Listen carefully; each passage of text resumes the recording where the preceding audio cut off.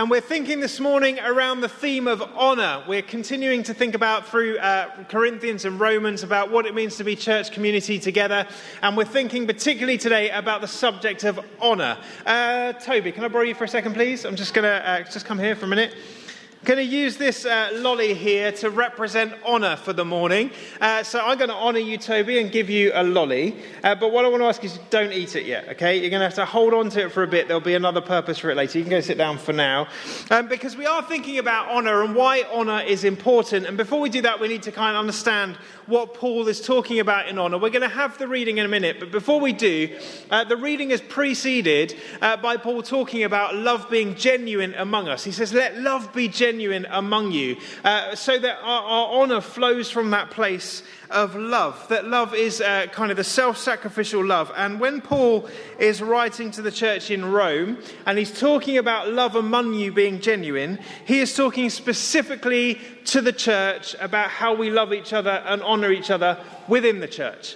So he's talking very specifically about that. This isn't so much about sort of how we love the world around us, although obviously we do, but it's specifically about how we love one another. And he's talking about a very self-sacrificial kind of love, a very biblical understanding of love, which one of the best definitions I've come across is that love is a compassionate commitment to delight in the soul of another and to will that person's good ahead of your own, no matter the cost to yourself. So it's this wonderful picture of self-sacrificial love and honour that Paul is getting at. We're going to think about that and how we honour others and how we need God's love to help us do that. So Toby, first thing I want you to do with that lolly, okay, is find somebody you know really well in this room and somebody you like and give them that lolly. Okay, someone you know really well, someone you like, and just give that lolly to them. Okay. There we go, Sam. Well done. All right, so Sam, hold on to it. Don't eat it yet. Just hold on to it. It's really easy to show honour to people we like and people we know very well, but we're going to take later about how the kind of honour we're showing, talking about here, is very different. But for now, we're going to stand and sing this morning. Okay, so we're going to have our reading from Romans 12, which Phoebe's going to come and bring to us. Now, do please take a seat.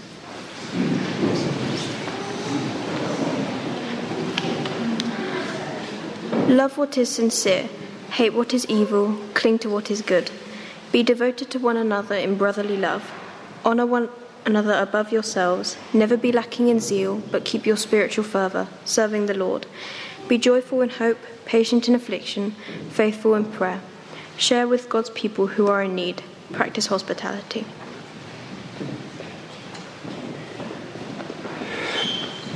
Brilliant. So, honour.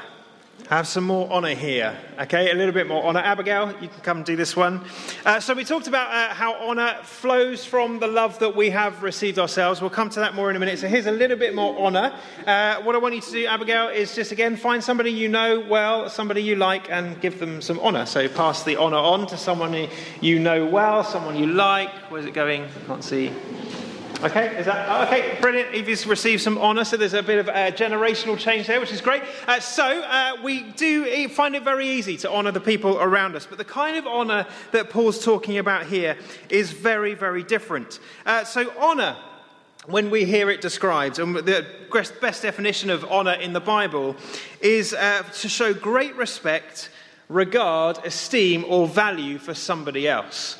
But when Paul talks about honour, in the NIV it said, show honour to one another, but the more literal translation of the Greek says, outdo one another in showing honour. I think it's incredible, isn't it? Outdo one another in showing honour. How do we do that? What does it mean to outdo one another in showing honour? Well, what it means is to desire others to be honoured more than you desire to be honoured yourself.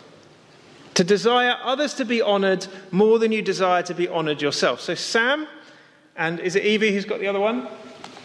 Could you please pass on the lollies to someone else? Because you don't want them for yourselves. You want to honour other people more than yourself. So pass on the lolly to someone else. It can be someone you know, someone you don't know. Doesn't matter. Just pass it on so that somebody else is receiving honour more than you receive itself. Look at that. Amazing. Good. All right, so hold on to your honour for now. You have received your honour, and that's wonderful. But why does honour matter? Why is it important? Well, we'll come to that in a minute, but we're going to stand now and we're going to sing again. So if honour is showing respect, regard and esteem to value others, and honouring, outdoing one another means desiring the honour of others above our own desire, then we need to kind of understand why this is important, why it matters that we do this. Why did Paul put so much weight, not just here in Romans, but elsewhere as well? Why did he put so much weight on the role of honour and loving one another well, and that honour flowing from that place of love? Well, partly it is for our witness, because although I said that doesn't really talk about how we love the world, what Jesus said and what Paul is alluding to here is that Jesus said, this is how the world will know you are my disciples, by how you love one another.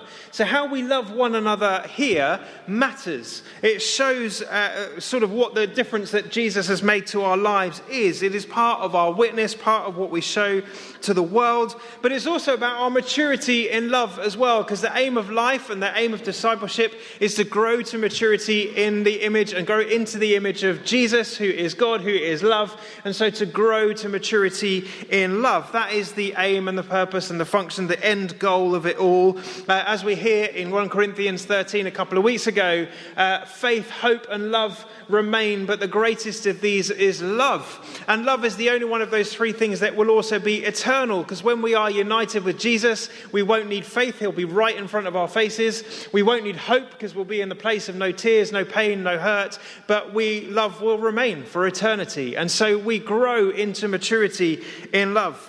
It's been sort of shown that as we do that in life, we go through a number of stages in that maturity as Christians, as followers of Jesus.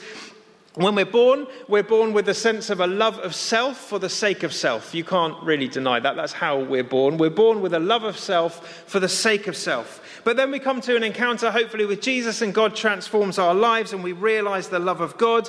And so what we do is we grow in love of God, but still for self. What that basically means is, isn't God great, and look at all the wonderful things he's done for me? And isn't he lovely? And isn't this an amazing feeling, being in the presence of God? And so we love God for self. But then we go to greater maturity, and what we do is we end up loving God for the sake of God. What that basically means is when we go through life and we realize there are disappointments and life isn't all rosy and peachy and lovely, we recognize that God is faithful in spite of our circumstances. And so we don't just love God for ourselves, we love God for God's sake as well. We recognize he is good regardless of what is happening in the world. And then we grow to the fourth and final stage of maturity in love, which hopefully we all reach at some point in our lives and will know in all its fullness when we are united with Jesus. And that is not only the ability to love God for God's sake, but also to love self for God as well. That's the greatest commandment, isn't it? Love the Lord your God with all your heart, soul, mind, and love your neighbour as yourself. It's when we're able to love ourselves and recognise the love we have received for ourselves that we're better equipped and better able to love those around us.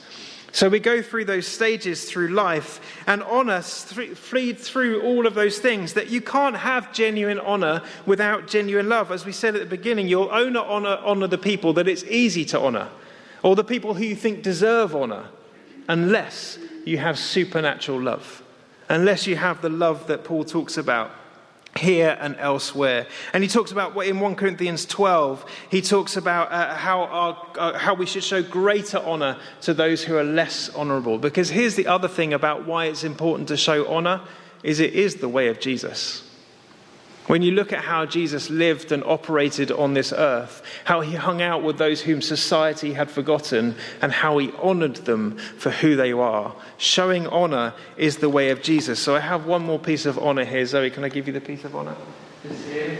So what he shows is part of our worship, part of our adoration, part of our response to who Jesus is. So what I want you to do with your honour, Zoe, if it's okay, is just come and just put it on the altar for me here. Just come and place it on the altar. Because it is a part of our worship to show honour to one another as well. It flows from what Paul is already talking about at the beginning of Corinthians 12, which we spoke about just now. The question is then, how do you do that? How do you show that kind of radical love that is completely self-sacrificial? How do you honor people more than you honor yourself? Well, the answer is you can't. At least not on your own. Because that kind of love is absolutely outrageous and requires us to do more than we can do by ourselves. It is so self-sacrificial, and the whole kind of concept of honoring people more than we want to be honored goes so against who we are as people, doesn't it? It requires such humility and such grace and such favor of others, such love for others, that we're prepared to put their needs above our own. And we're in a church building where people gather together in a way like nowhere else.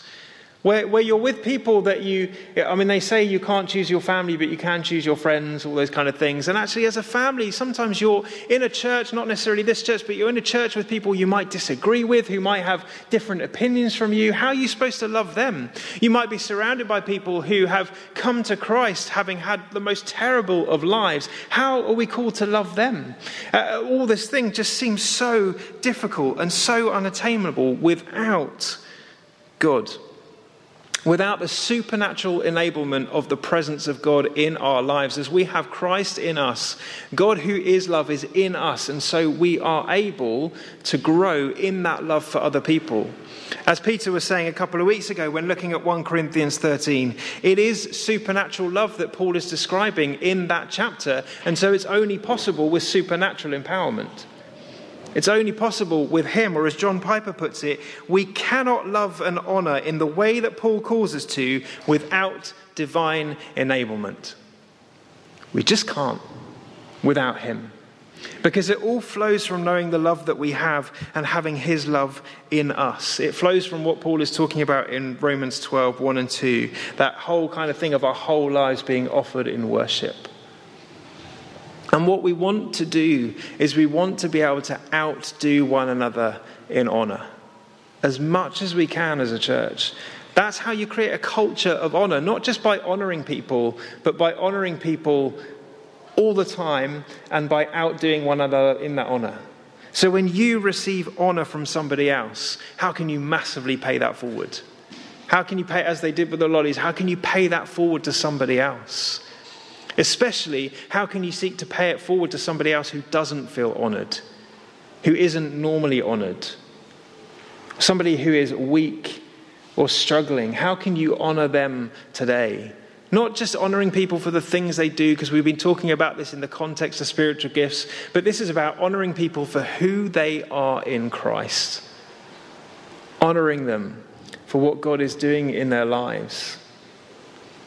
Let's seek to be a people who outdo one another in honor. By that we mean seek to honor others more than we desire to be honored ourselves. And let us recognize it can only come and flow from the love and honor we have received ourselves from him, from the one who is love. We can't do it on our own. We need his strength. We need to be in his presence receiving that great love so that we can pass that great love on to others.